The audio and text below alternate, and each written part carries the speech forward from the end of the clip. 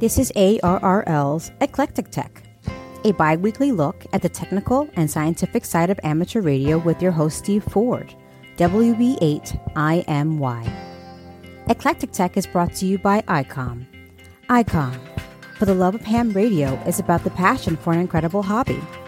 Visit ICOM in the community webpage at www.icomamerica.com/community. We're only just now seeing 5G cellular technology rolling out in major cities and spreading into the surrounding communities and just barely into the rural areas.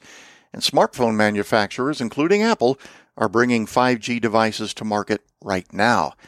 In case you're unfamiliar, 5th generation or 5G networking involves sending wireless data at high speeds using signal frequencies ranging from UHF to microwave.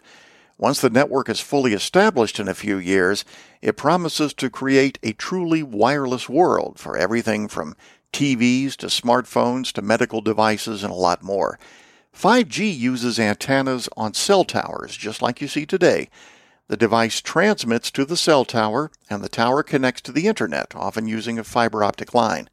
This system is supposed to supply high-speed data to everyone, but there is a problem. Higher speed data requires greater RF bandwidth, as we hams know very well. There are modulation and coding tricks you can use to squeeze every last bit into a limited bandwidth. Pactor 4 does this impressively on the HF bands, but pretty soon you reach a point where you simply need more bandwidth. Now there's lots of bandwidth in the microwave spectrum, tons of it, but I'll bet many of you have guessed the next problem: coverage. Microwave signals don't like obstacles such as buildings and trees. Even rain and fog can play hell with microwave signals. So imagine a cell tower set up to send and receive data signals at, say, 30 gigahertz. What sort of coverage do you think it'll enjoy? If your answer is not much, you're right. Maybe spotty or erratic might be a better description. So what to do about this? A team at a telecom company called Radial is exploring what they're calling 6G, 6th generation, borrowing from a concept that's familiar to many in the ham community: mesh networking. Amateurs have been exploring mesh networking for several years. In a nutshell, it involves hacking the software used by consumer-grade wireless routers, the same ones you may already have in your home. They load new software into these devices and turn them into high-speed microwave amateur radio data transceivers. They also use amateur frequencies so they can legally boost their output from milliwatts to watts. The mesh network also does a very clever thing. It turns the routers into devices that automatically relay data by communicating with other routers. Each router in the network knows which router it can use to pass data. If one router goes offline, another router in the network picks up the slack automatically. This means that a single router can become a node in a vast microwave network, exchanging high-speed data over a large area. Hams have already set up mesh networks in several areas of the country. In fact, a couple of months ago, a remote camera in a mesh network in Washington State spotted the beginnings of a forest fire and reported it to the authorities. Now, Radial isn't the first company to suggest that 6G might shift to a mesh-like infrastructure to compensate for the microwave coverage gaps, but the company provides a clear sense of how the evolution might happen. A central hub would still connect to base station radios, but the base stations would also be connected to each other, potentially using millimeter wave connections rather than fiber. Instead of relying on a single base station for data, devices such as smartphones could connect to 2 or more base stations at once, a multi-connectivity system that would create what they are calling microcells. Picture all of the home and business Wi-Fi routers in a neighborhood collectively offering wireless connections to whoever comes by, and you pretty much get the idea. If you think this sounds like an amateur radio mesh network, you're right. There are many potential advantages to the microcell system, but Radial sees two that are particularly compelling: lower costs and greater power efficiency. Compared to the massive antenna arrays that are currently being used to enable 5G connectivity, the microcell system would use multiple small distributed antennas, really tiny things, to duplicate the coverage of a large antenna. Over time, the result would be a cell-free network where devices benefit from whatever relays happen to be in range, rather than requiring proximity to a big cell tower. From a component standpoint, Radial says that moving to the microcell system would enable cell networks to use commonly available building blocks, including the same small and affordable transmit-receive modules that are already used in smartphones. But the network would also need an aggregation connector to link and coordinate network activities, and whether that link will be partially wireless or fully wired remains to be seen. Like others in the 6G research space, Radial expects that terahertz spectrum will play a role in the next standard. Yes, I said terahertz. I have a feeling we're going to be looking at a decade before anyone begins serious deployment of a 6G network. For now, I'm just waiting for 5G coverage in my town. I'm speaking with Joe Karsha, NJ1Q. He's the station manager of W1AW. That's the Hiram Percy Maxim Memorial Station at ARRL headquarters in Newington, Connecticut. Good morning, Joe. Good morning, Steve. Now, you're in that cute little brick building across the parking lot from headquarters, right? Yes, I am. It is such a cute little building here. And anybody seeing it wouldn't realize, because it was, after all, built in, 1936? They began construction, yes, just after the destruction of the original radio station, which is located about 5 miles north of here. But that was in late 1936, 1937. And anybody looking at that wouldn't realize what modern technology is in there, right? Correct. I think if you're just driving down the road and you didn't know what it was, you'd think, oh, it's just another radio station, but you're correct. They would not understand what might be here, what technology that we currently have in place at W1AW. For listeners who aren't familiar with what W1AW does, what do you do, Joe? Well, we are, as you know, the official station for ARRL, for the headquarters. We're the Maxim Memorial Station, and our primary mission is the transmission of code practice and bulletins using Morse code, various digital modes, specifically RTTY, PSK31, and MFSK16, as well as phone bulletins. We transmit these on a schedule on 9 bands from 160 all the way up to 2 meters. So we're essentially on 9 bands simultaneously. And we do that on a daily basis. Now, before the pandemic got going, I know that guests could also come and operate. Is that no longer the case for a while? Unfortunately, yes. And I have to tell you, Steve, I miss having visitors here. I know some people might find that odd to hear, but I truly miss having visitors here because normally staff are not allowed to get on the air for a variety of reasons. So the only time W1AW may generally be active during the week is when we have visitors. Because of COVID-19 and the restrictions, we have had to pretty much stop all public access to both ARRL and W1AW, and of course that includes visitors. So yes, we have not had visitor operations from here since early March. You have what, 3 studios? Is that correct? I have 3 studios, correct, that visiting hams can come in and operate. And I actually have a 4th. I do have one near the front of the building that I have a lot of my digital stuff. By that I mean D-Star, Echolink, and so forth. And the plan is to have that as the audio digital station, specifically PSK31, RTTY, and of course the JT modes, which a lot of my visitors at the time when they were here were running just FT8 and so forth. But generally, I have 3 studios where visiting hams can come in and operate, and there are at least 2 HF operating positions in each one. Oh, and some VHF too, is there not? Correct. I have VHF capabilities. I have satellite, so we can run 2 meters, 70 centimeters. I actually have 1296 on my satellite array.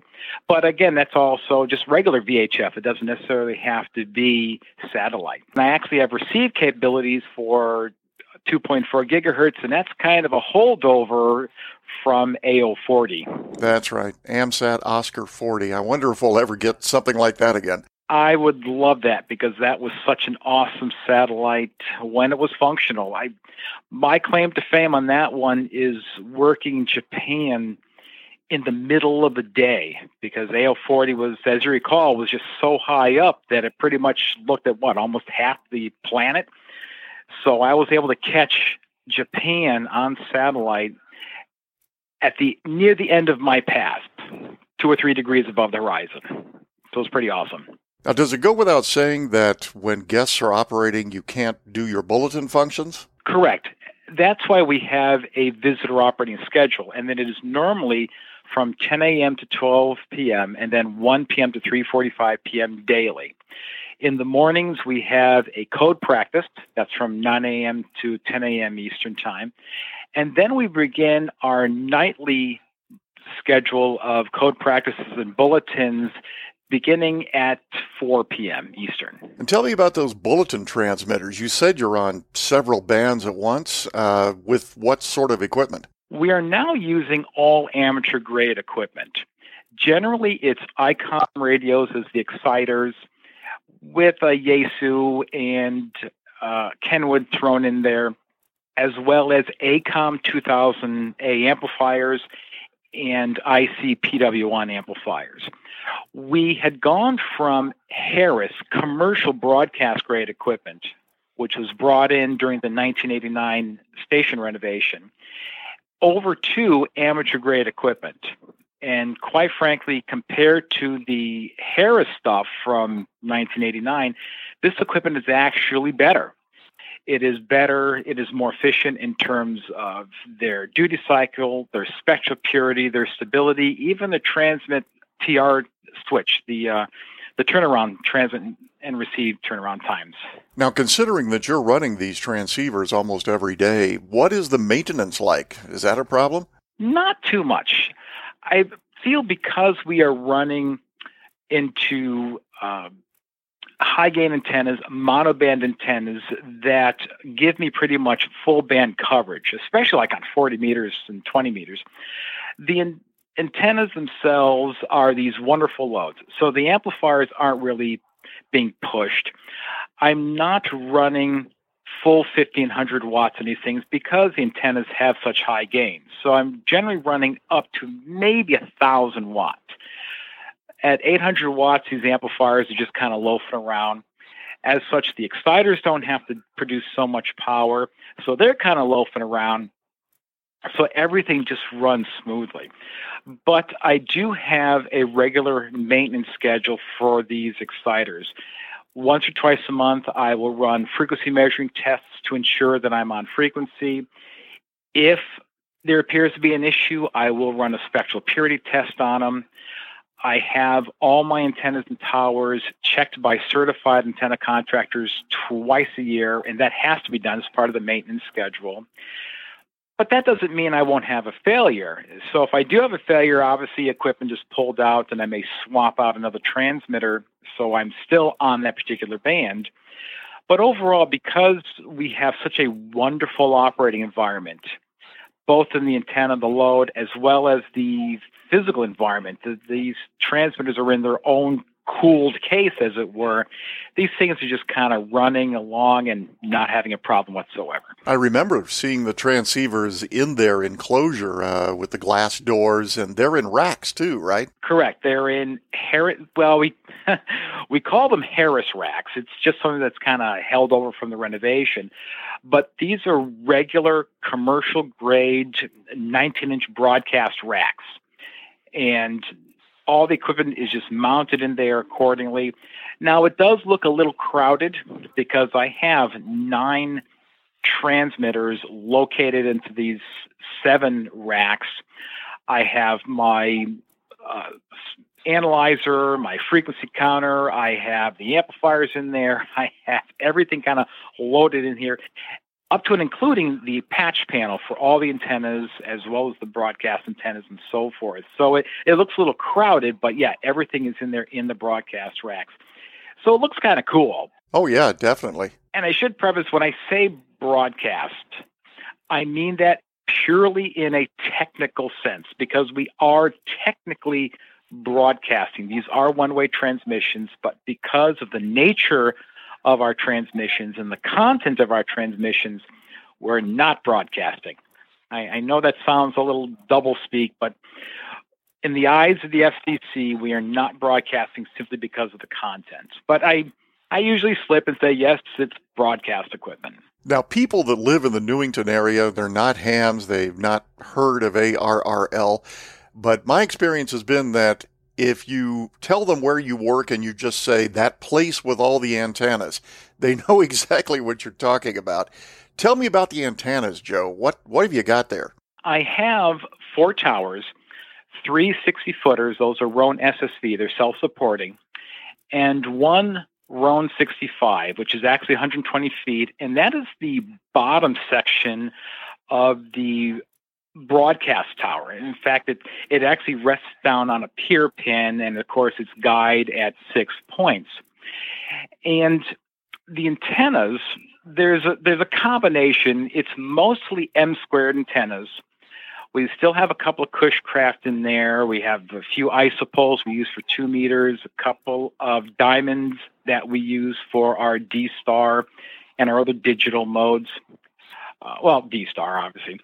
And I also have antennas from JK Antennas, specifically the 40-meter antennas, which are wonderful antennas because they give me full band coverage on 40 meters without any tuners or anything of that nature. I also have wire antennas for 160 meters, 80 meters, and I also have a Tenadyne TD90, that's a folded dipole, that we use primarily for Mars use. Okay, and what about above 50 megahertz? I have, for 6 meters, I have the 9KHW, which is the big one on 6 meters, and Cushcraft antennas for 2 meters, 70 centimeters, and again, I have the barbecue grill for receive for 2.4 gigahertz, and the satellite antennas are also currently Cushcraft. However, next week or the week after, during my maintenance schedule, I will be replacing the satellite antennas with the M-squared satellite setup. That's the 2-meter cross Yagi, the 70-centimeter cross Yagi, the 1296 Yagi with its new boom, and they're going to be attached to the Yaesu G5500 rotator series. Ah, okay. Now, what sort of feed lines are you using for all these antennas? Pretty much everything is fed with half-inch Andrews hardline, the Heliax. There are some instances where I might be running LMR 600, and for 1 or 2 smaller antennas, nothing that's very critical, I'm running LMR 400 up the tower. But those are more for our small systems, like say the DMR or a packet system.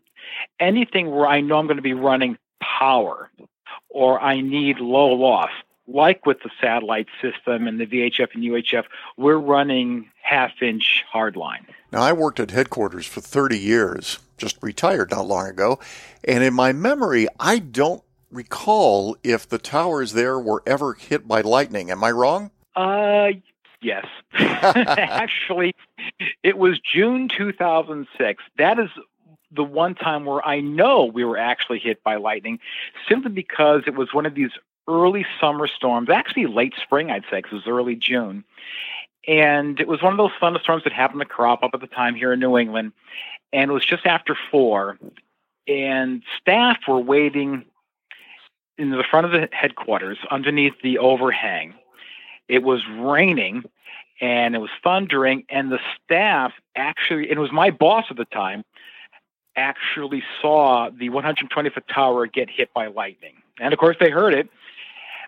And we're fortunate enough that because of the grounding system, I have all 3 legs grounded independently. I have polyphasers in the box. We didn't sustain any damage inside the building. In fact, we were transmitting at the time. It was after 4 o'clock. So that is one time I know definitely we've been hit by lightning, and I'm sure there have been other times we've been hit by lightning. That lightning strike did, I would say, more physical damage than anything else. After the storm, we went outside and I inspected it. And on one of the posts that's supports the fence around the tower, the concrete was kind of blown out. There was chunks of it around the tower leg. The moss around the tower looked as if someone had kind of scraped it up and popped it off. And there was a capacitor in the rotator that had this large black mark in it, even though the rotator was still functional. But it was kind of flaky, so we knew there was an issue with it. But that was the only damage. So we're assuming that the lightning strike, again, it was weak, just probably traveled on the outside of the tower, jumped to that post, and discharged into the ground with nothing coming into the building at all. That's remarkable. Well, you know, headquarters and W1AW are right smack in the middle of a residential area, too. And do you ever receive complaints from the neighbors? You know, all that RF power in the area getting into their electronics? Well, first off, thank goodness for cable and for fiber optic. The last complaint I got was a number of years ago, and it was a woman across the street, a widow, and she was so nice about it, but we pretty much just wiped out her television at 4 o'clock when we started transmitting. And I went over there and I checked the connection on the house, checked the ground. I made common mode choke filters for her television, her VCR at the time. This tells you how long ago this was. And we still just kept wiping her out. And I was at a loss. This is what I've done everything that we recommend people do if there's interference. So I actually brought over Ed Hare, doing RFI, the lab dad, and now my boss. And so we're looking at the TV. I had someone over here. I had them transmit. Of course, we see our TV get wiped out. And he sees something. And he's looking at the TV. And I wasn't paying any attention to it. I wasn't looking for it. But he noticed noise rolling up on the screen. And he said, there's a break in the system. I said, well, it's not in the house because I went through this house. Thankfully, she was very good about it. She let me do whatever I needed to do. She was very accommodating. And long story short, we found out that the problem was actually on the pole. Where her cable connection came into the house, she was attached to a preamp on the pole. The connection was not only loose, but it had failed, and it was green. So, of course, every time we transmitted, we were transmitting right into a diode, which was feeding her television. We finally got the cable company out here after what seemed forever because it was this blame game. Oh, it's her issue, it's her issue. They replaced the connection, and lo and behold, interference was gone. But it took Ed seeing that noise on the television for us to figure out that it wasn't inside the house. Clearly it wasn't us because no one else had a problem. It was a broken connection on the telephone pole. But other than that, I've only had the occasional, we're coming through your speakers. So what we will do is I will usually grab one of the lab guys, and if I have to do this, I'll go over and I'll put ferrites on the speaker leads and on the wall warts if they use that, and that cures the problem. But knock on wood, I haven't had any reports of interference at all for a number of years. That's great, Joe. Well, I'm hopeful that once the pandemic gets by us, and I hope it's soon, that you'll be able to have guests up there and I'll be able to come up there again. I really hope so. I have had regulars that have been calling and emailing saying, when is the station open? And it breaks my heart to tell them, well, unfortunately, we're still closed. And we have to take these steps to ensure that the organization itself, the staff here is safe, but also that we're following the guidelines so we can continue to be open. Because if we don't follow the guidelines, then we'll have to close down until this passes. So for any of the regulars who may be listening to this podcast, please stand by. Please QRX.